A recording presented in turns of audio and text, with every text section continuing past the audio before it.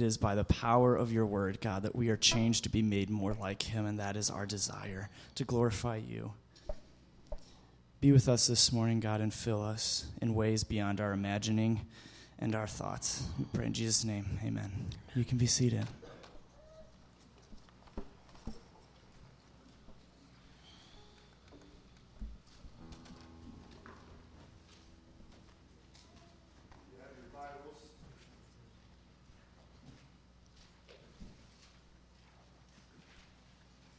Have your Bibles, go ahead and turn to Psalm chapter 3.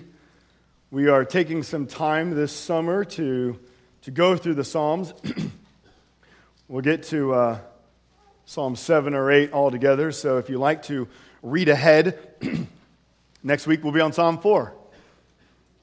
And the week after that will be Psalm 5, and I think you can figure that out, so you can be reading the text ahead of time and praying through that. So today we're in Psalm 3. And this is a beautiful psalm, but it's one that deals with very painful things. And that's one thing I like about God's Word, is that it doesn't just paint a rosy picture of the Christian life. But the Bible shows life as it is. It shows Christians as we experience pain, as we wrestle with suffering, as we wrestle with things like love and self-worth. In fact, as I was writing this sermon this last week, I was receiving text messages continually coming up on my screen from my uncle who's in ICU with stage 4 pancreatic cancer.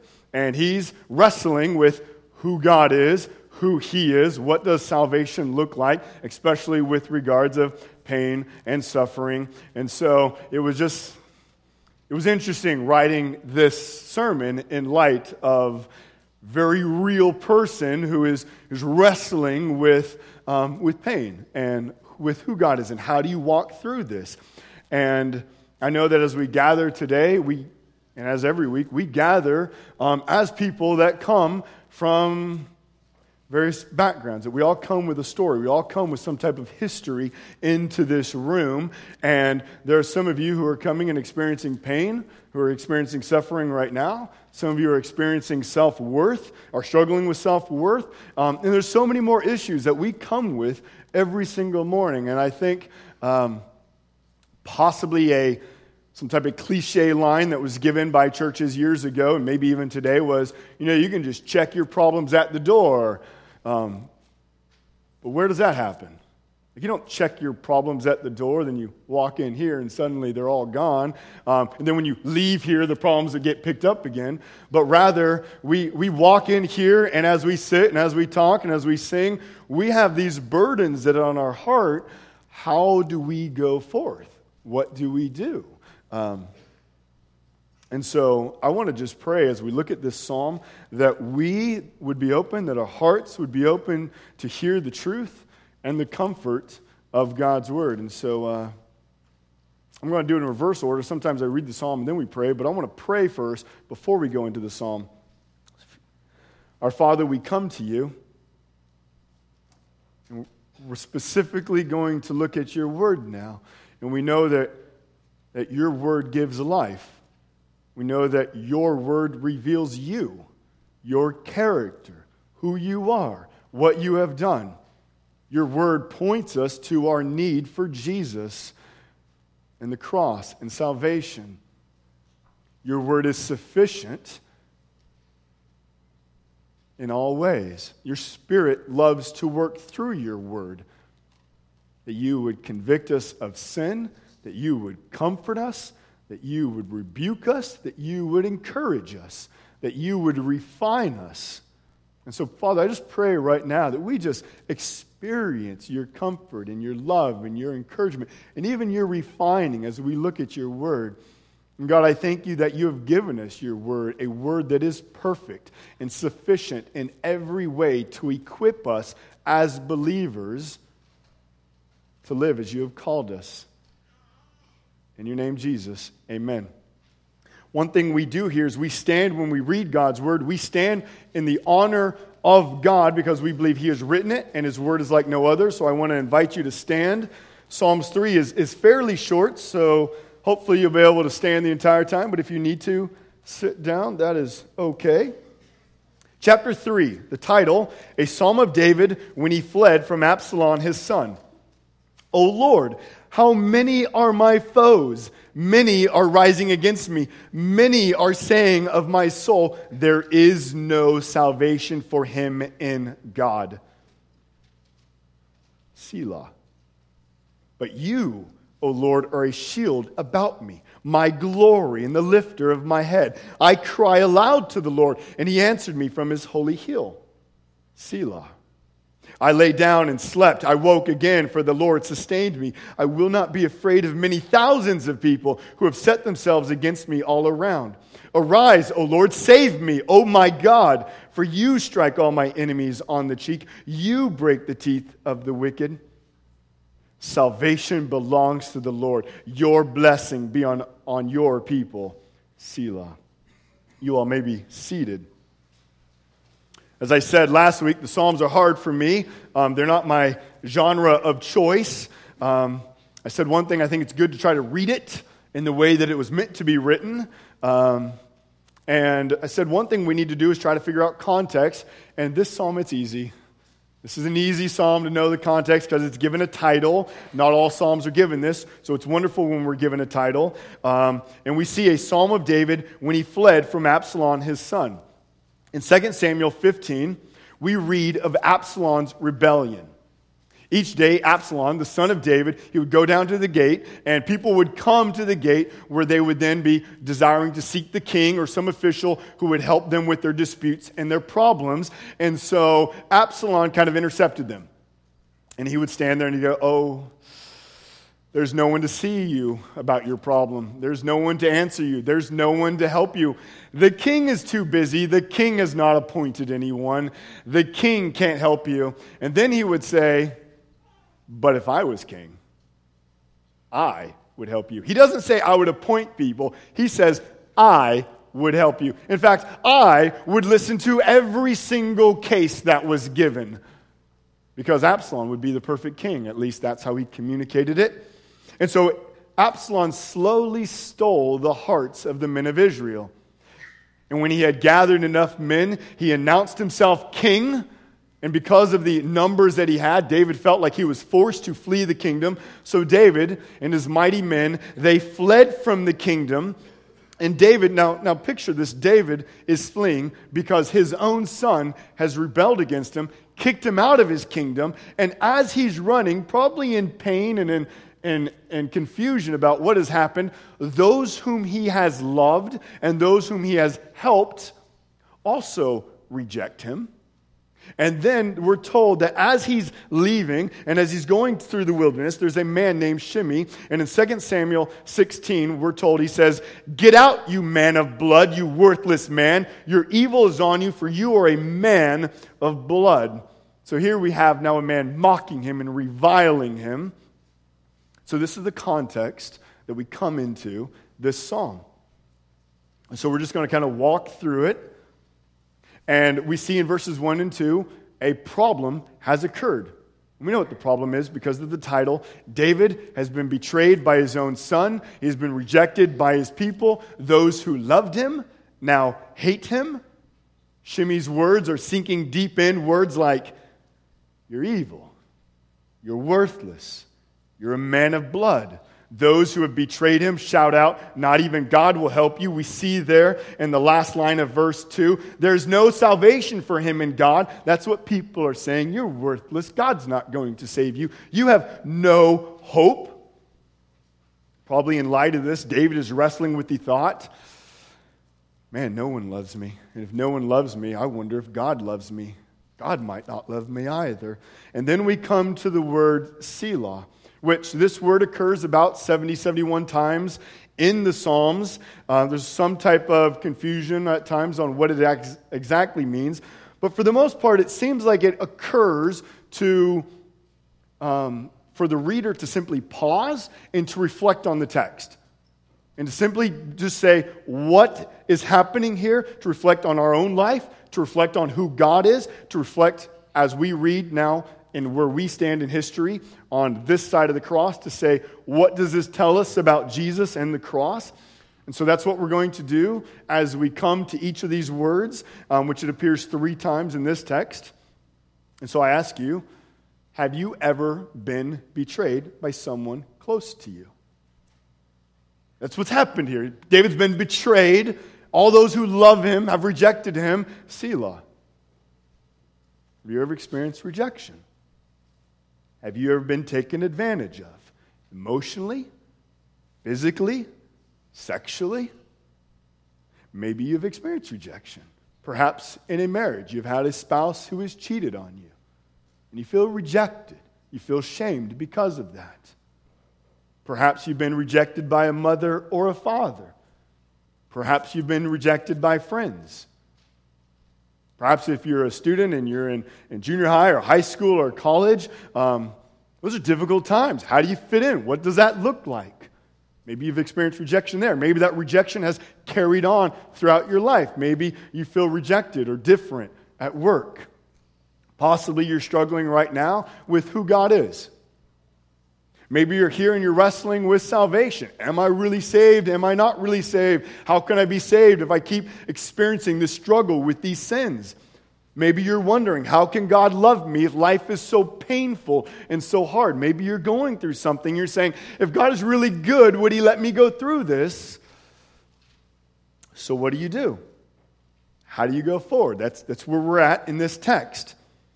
And one thing we see is the next kind of point is a new conversation must begin. We see that in verses 3 and 4. A new conversation must begin.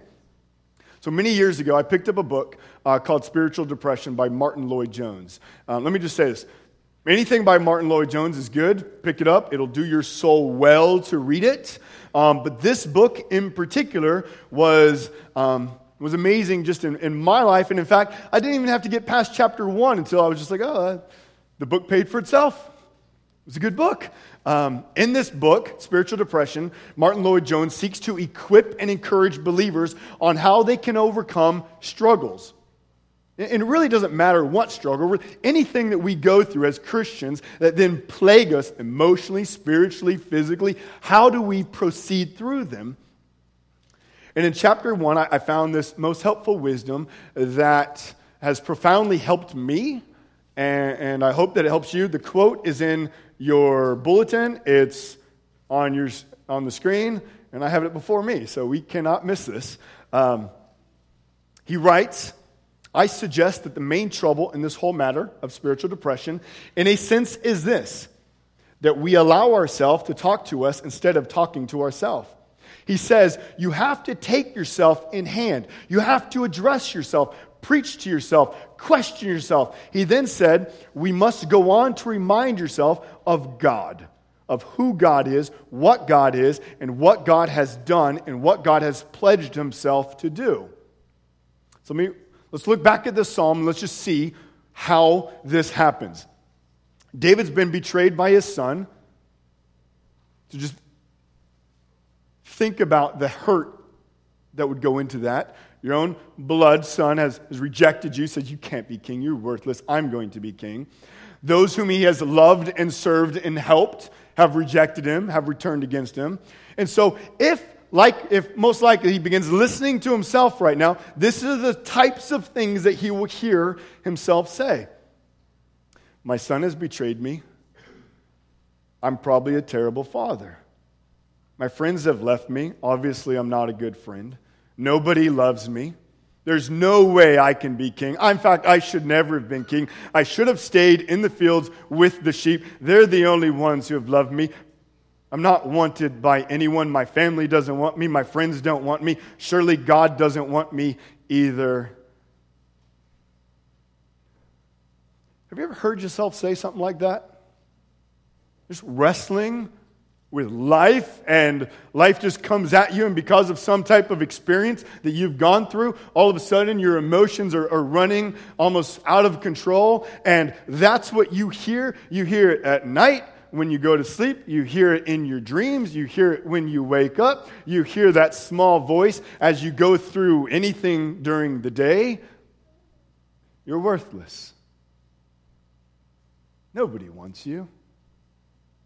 Nobody needs you.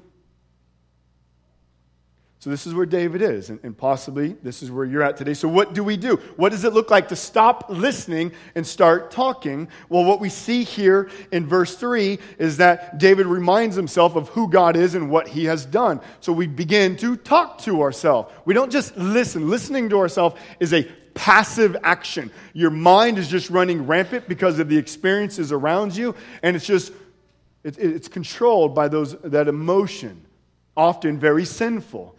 And so then we must begin to speak to ourselves or preach to ourselves. Or as Martin Lloyd-Jones says, you take yourself in hand. And so what does it David does? In verse 3, David said, God is a shield about him. So David asserts that God is strong and is able to protect him. Now, is this just David being, positive thinking? I'm sure God is strong. Surely he's strong. I hope God is strong.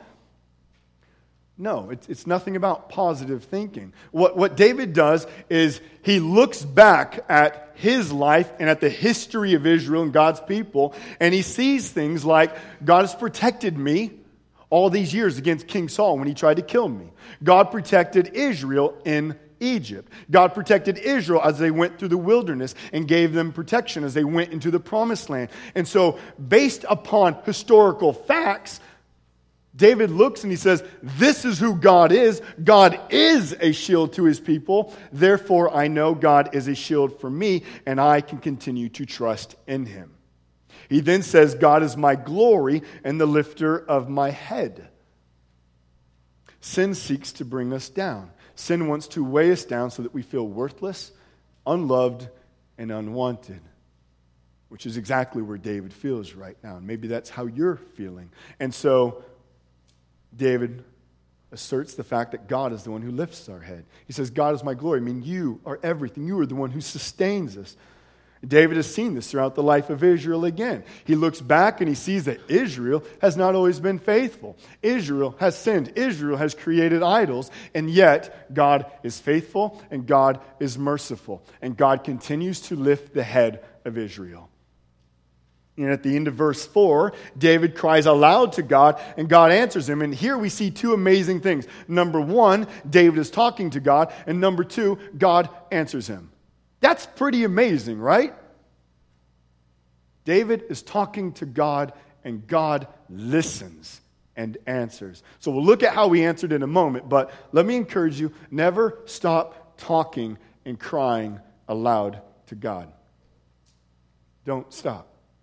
Sin will tell us that because of suffering, because of pain, because of the experience, we can't talk to God. Or it'll say that God doesn't really want us to talk to him, or he doesn't hear us, or that it's pointless. Do you ever feel like that? You ever felt like that, especially when you're kind of going through a very emotional time?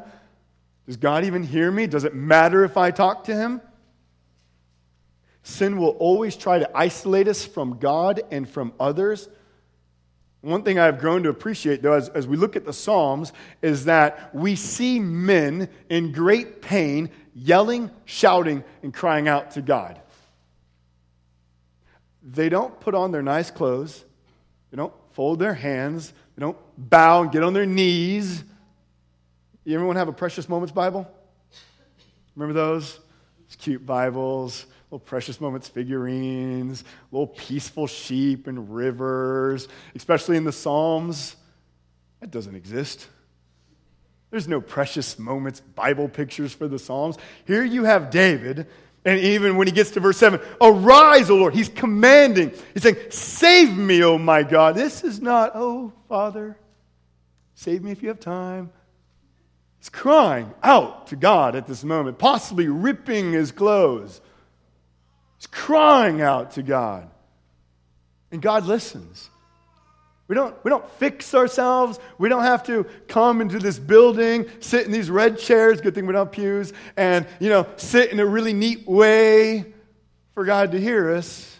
We don't have to come to great theology first for God to hear us. We just begin crying out to God. So I want to encourage you, wherever you're at, never stop talking to God. Never stop talking to God. Selah. That's where we're at now, at the end of verse 4. So it seems like at this moment, a good question is what do we need to tell ourselves? What do you need to tell yourself today? Is there a sin, some kind of lie that you've been believing? What truth of God do you need to be reminded of? Do you need to be reminded that God is stronger? Do you need to be reminded that God loves you? Do you need to be reminded that God is with you, that He'll never leave you or forsake you? And there is hundreds of other truths we could bring out from Scripture. See, sin will try to let our experience define us. But God's Word says we're not defined by our experience. God's Word says we're defined by who we are in relationship to Him. Have we believed in Him? If so, then we are a child of God. And therefore, He is our Father, and as a church, we are brothers and sisters. A good way to be reminded of who God is and what He has done is to talk with other believers. When you're struggling in pain, like at this moment, like David is, or wherever you're at right now, surrounding yourself with other believers is essential. And that's one of the things that our sin doesn't want us to do, because we'll say things like nobody understands, or we don't want to tell people our problems because far be it they know that we're not perfect and that we need God's grace.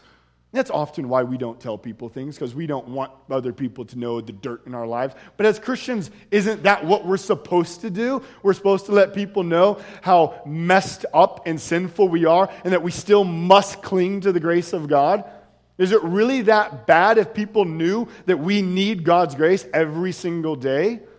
If we were convinced of that, then we wouldn't hide all of our sins and our problems, but rather we would let people know them, and we would invite people into our lives to speak to us because we need God's grace.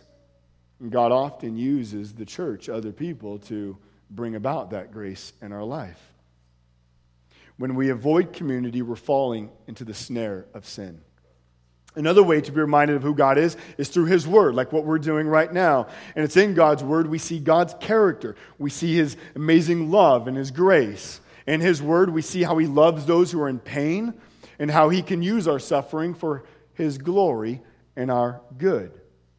And best of all, it's in His Word we see how much God loves us and that He sent His Son to go through pain and suffering so that one day there would be a new heavens and a new world where we would never experience pain or suffering again. So when we come to God's Word, it's amazing medicine for our soul. And as we see, it truly does give life. And let me say this, good theology, meaning a good understanding of God's Word, is indispensable and invaluable during times of pain and suffering. It's indispensable and invaluable during times of pain and suffering. It won't protect you from pain and suffering, but it will equip you in those times. I've seen many people who go through pain and suffering with poor theology. And they have no idea how to respond. Good theology is so incredibly helpful during times of pain and suffering. Imagine you're going parachute jumping. Some of you know what it's like to go parachute jumping. You pay the guy at the front desk. You go and pack your own chute without any training. Is that a good idea, Isaac? Absolutely not. You get in the plane, you get about 1,000 feet up, the guy says, jump. So you say, great. You jump. You then whip out your cell phone. You call the instructor.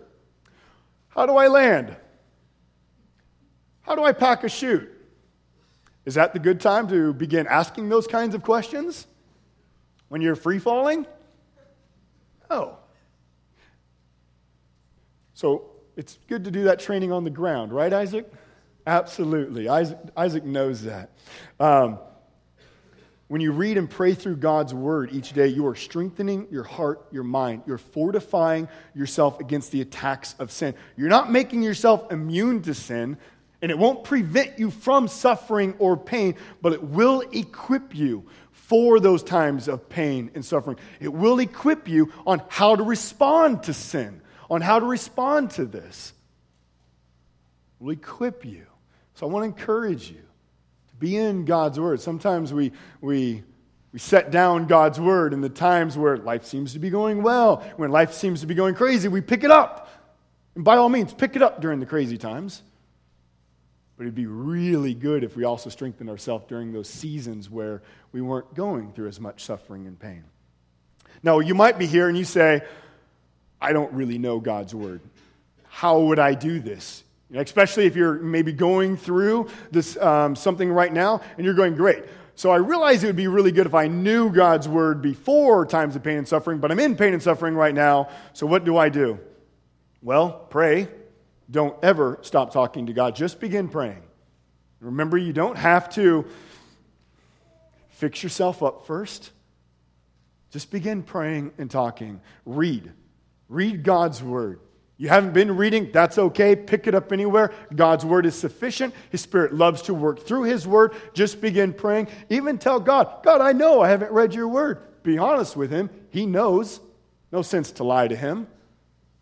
And just say, I haven't read. I really need help right now. And then ask Him and seek out community. Ask Him for community and seek out those who know God's word who can help you and encourage you at this time. There's 3 things at least I would do. And let me encourage you here. Maybe you're here at this moment and you're in a season where you're not experiencing pain and suffering. And those are great seasons, right? I mean, we love those seasons. Now, God will use the seasons of pain and suffering to build us, to strengthen us. So they're good. But I really love the times that we're not experiencing that too. But if you're in that season, let's not just put it in cruise control. But rather, I want to encourage you that you are a counselor. Every Christian has the Spirit of God in them that they would use the Word of God to comfort and encourage other believers. And even unbelievers, that you would shepherd them in their times of pain and suffering, that they would see their need for Jesus. You do not need a PhD to tell people about Jesus. You do not need a PhD to simply listen and to love on people. There are people all around us who are suffering. There are people all around us who are asking for help. So I want to encourage you, dig deep into God's word that He would use you in a mighty way to encourage and to comfort others. You can encourage them in things like reminding them that Jesus was betrayed by His friends. Judas betrayed Him for 30 pieces of silver. And when Jesus was arrested, the other 11 guys all ran away too. And we're told someone ran away so fast they went naked. That's weird. But it's in the Bible, so someone did. As Jesus was crucified, many people reviled Him. They said things like, He surely can't be the Son of God. No good person would be crucified. People reason good people don't get crucified. We do that. Good people don't go through pain and suffering. Jesus cries out on the cross in Matthew 27, my God, why have you forsaken me? On the cross, the Father turns away from the Son. We can't even begin to imagine that. They have perfect relationship with one another. They have never been separated. There's been never anything that has distorted their relationship. And then at the cross, the Father turns away from the Son, and the Son is rejected.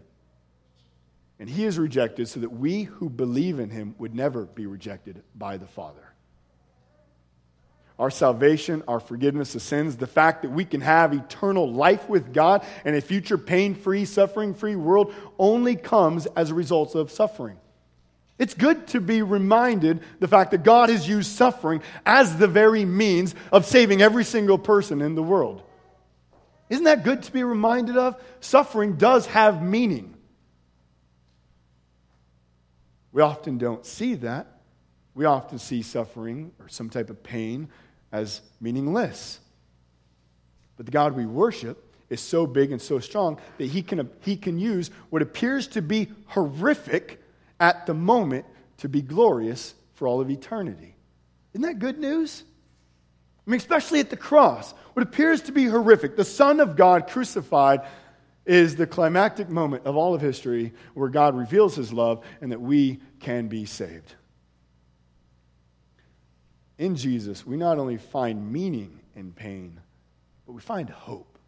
We need to remind people of that. We need to encourage people of that. So if you're in suffering, I pray that does encourage you, but if you're not experiencing pain, and maybe you're in a season of comfort, let's just say that, I want to encourage you that you would go alongside those who are around you, because I'm guessing you don't have to look very far to find someone who is struggling.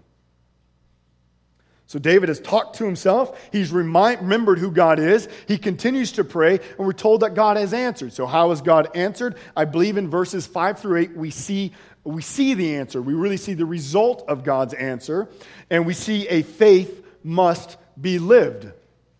Once we're reminded of who God is, the proper response is not to hide under the covers or under the pillows, but it's to walk. The point is to go forth in the light of the truth that we know. That's what faith is. Faith is believing in the promises of God over the reality of our experiences. Because what sin does, it places our experiences at an exalted position over the truth of God's word. And it says, this is what happened, therefore this is truth. This is not. And we submit God's word to our experience. But God's word shows us that we hold his word as truth, and we submit our experiences knowing that we are sinful, and therefore we often interpret our experiences with a sinful lens, and we submit that to the truth of God's word. And when we do that, we can walk forward now in the light. Not saying that it's easy to go forward. Not saying that this takes place in a day. You might have to do this for weeks, for months. It's important to have, again, community to come around you. But the character and promises of God are meant to fuel obedience and to give us boldness. That's what we have God's word for. So we keep saying the truth of who God is, what he has done, so we can keep walking and trusting in who God is. Let me say it another way. And I think this is the only blank you have, so it's really easy this week. God's past grace fuels our confidence in his future grace. God's past grace fuels our confidence in his future grace, meaning when we look, David looks, or we look backwards, we see in God's word these historical things that God has done, revealing his grace. We see that through the life of Israel. We see that especially in Jesus Christ. We can even do that in our own lives. We can see, I've seen how God has been faithful and carried me throughout these times of my life. The reason we look backwards is to remember who God is, what he has done, so we can continue to walk forward knowing that the God who has acted faithfully and graciously will continue to act faithfully and graciously. Does that make sense? Past grace fuels obedience in future grace. And that's really how we live the Christian life. And in essence, you could boil it all down to that. Your obedience will hinge on you trusting in God for future grace. Because if you don't think God's going to act faithfully for you as you walk forward, you won't be obedient. And the way that is strengthened is by looking backwards. And for us, we primarily look backwards to the cross of Jesus, where we see his faithfulness very clearly. But let's look at what David does. Verse 5, David sleeps. His restless heart has found rest in God. He knows that if God has protected him in the past, he will surely protect him in the future. Verse 6, David says he's not afraid of many thousands of enemies. That sounds like a lot of enemies, thousands of enemies. Does anyone have thousands of enemies? That seems like a lot of enemies. Maybe 10, maybe 20, maybe 100, but thousands? He's not a popular guy. So why does David not need to fear these? Because his God is his shield. Because his God is bigger. Because his God defeated Goliath with a slingshot. Because his God destroyed the walls of Jericho with instruments and shouts. Because his God defeated the innumerable Midianite army. Remember that story with 300 puny guys? Story of Gideon.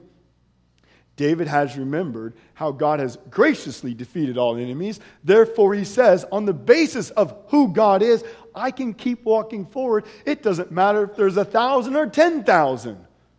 I need not be afraid of them. Now, what I notice, and what I hope you notice, in verses 5, 6, nothing has really changed since verses 1 and 2. I mean, he's writing this then there hasn't been this massive change in history since verses 1 and 2. Life has not all of a sudden got easier. Therefore, verses 5 and 6 become better. Therefore, in verse 7, he says, arise, O Lord. Or verse 8, salvation belongs to the Lord. He's still in the pain of suffering. Situation hasn't changed, but yet his focus has changed. No longer is he focusing on the experience and on the situation, but rather he's directing his focus upon God and who he is. You ever go to the carnivals or the mirrors and you see the carnivals or the fairs and you see those mirrors that they have and they distort what you look like, make you look like really tall and skinny or really squashy? I think that's the nice word, squashy and short, and or whatever they do, they twist you all around. Is that reality? You hope not. Wouldn't that be terrible if those were that mirrors in your house? You're like, wow, do I really look like that every day? It's when we look at those mirrors, that's like what sin does to our experiences. That's why we become filled with anxiety. That's why we think God no longer loves us and has left us, because we're interpreting our situation through a distorted lens, which is what sin does. But when we come to God's Word, we see the truth of who God is. Therefore, we come to a real mirror that actually tells us who we are and what we look like. That's what God's Word does. It accurately tells us who God is and who we are in light of that. In verse 7, we see David continues to cry out to God. Notice, he's still talking to God. He's still talking. Talking to God wasn't an event that happened just in the beginning of suffering, but as he goes forward. And notice the words he says, arise. What would that anticipate? The word arise. What would God be doing if he needs to arise? Maybe he was sitting. Or at least it appears to David, because of the situation, that God is not standing, that God is not there and present. So he's calling God, arise. He's still talking to God. He's still asking God, I need you. He's saying, save me. Let us never stop talking to God. I ask you, have you stopped? Think about it. Are you talking to God regularly? What do you talk to God about? If you're not talking to God, then you're not exercising faith. At least a major expression of our faith. God is our great Father, and as children, as His children, He loves to listen to us. I hope you know that. He loves to listen to you. Loves to listen to you. And He loves for you to listen, for you to cry out in pain. And as a father, I hear lots of painful cries from my children. Sometimes they're from the trampoline. They're from, the room. But you know what? I don't go, oh my, until he calls me in a very nice and appropriate way. No, you hear the cry and you come. Our Father hears our cries, loves when we cry out to Him, loves to respond to us. In verse 8, we see now David praising God. Now just think, the psalm begins in heartache and pain and it ends in joy and triumph. Nothing has changed though. The situation is still very much the same. David's walking out into the wilderness. Shimei is still yelling at him. People have rejected him. His son still hates him. And yet he says, salvation belongs to the Lord. Your blessing be on your people. David's faith has been strengthened so that even in light of pain and suffering, he is praising God. Do you know that? You can praise God in pain and suffering. You can praise God when you've been rejected by everyone because God does not reject you. You can praise God when you experience shame because God does not see you with shame. But He sees you as His dearly beloved child. Have you been praising God? I want to encourage you, especially if you're in a season where you're not struggling in suffering, begin praising now. Make it a practice of praising God regularly now, so when you move into those seasons of times of difficulty, you'll be prepared to continue to praise God. When our praise of God dwindles, our trust in God will also dwindle. And of course, we come to the word Selah again. We now come, it's the last time in this psalm, and I think at this moment we're to be asking ourselves questions like, are we walking in faith, or are we hiding under the covers and pillows of our circumstances? When David has reflected on his on God's past actions and the amazing things he probably saw were like the flood. He probably saw the 10 plagues of the Egyptians, the Red Sea, when God crushed the Egyptian army. And he was reminded of God and his power in these acts. Where we stand, we have the cross. We look back and we see the cross of Jesus. At the cross, we see the magnitude of God's grace and his love for us. We see his comfort, his wrath, and his justice. Listen to what John says in 1 John 4. He says, in this, the love of God was made manifest among us. So this is the way God has revealed himself. That God sent his only Son into the world so that we might live through him. In this is love. So this is how God has revealed himself, the cross. This is how God shows us love. Not that we love God, but that he loved us and sent his Son to be the propitiation for our sins. The cross of Jesus is the declaration that God loves you. It's at the cross God calls us to himself. So again, if you've believed in Jesus, then I want to encourage you that you are a child of God and you are therefore deeply loved by God. Sin will want you to not deny that truth. Sin will interpret your pain and suffering for why you are unlovable and why God is unlovable. But those are lies. For if you believe in Jesus, then you are deeply loved. And Romans 8 says this, what then shall we say to these things? If God is for us, who can be against us? He who did not spare his own Son, but gave him up for us all, how will he not also with him graciously give us all things? If God killed his Son so you and I could be saved, will he hold anything else back from us? No, he did the greatest act.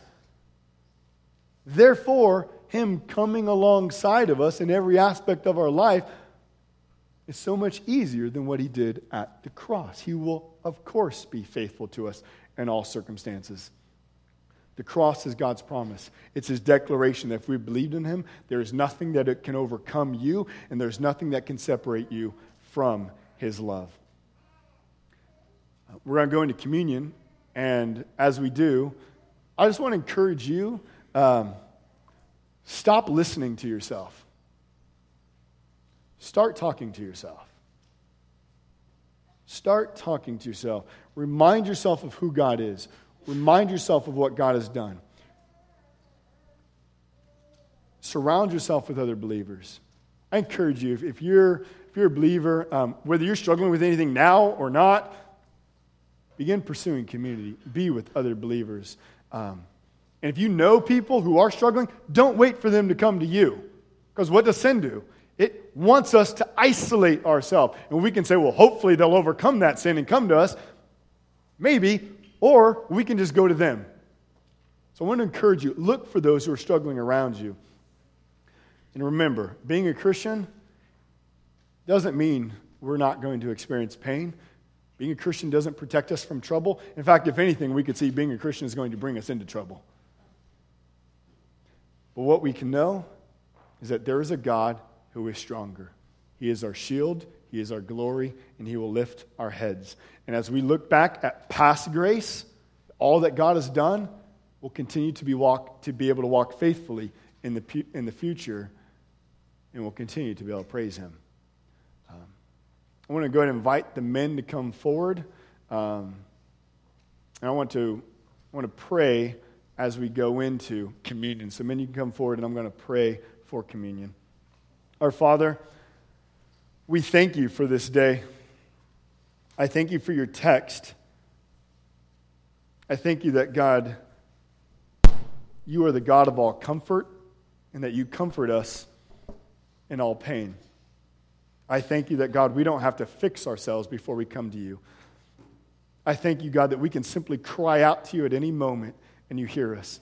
I thank you, Father, that you have given us your word that documents, that reveals your actions of grace and love.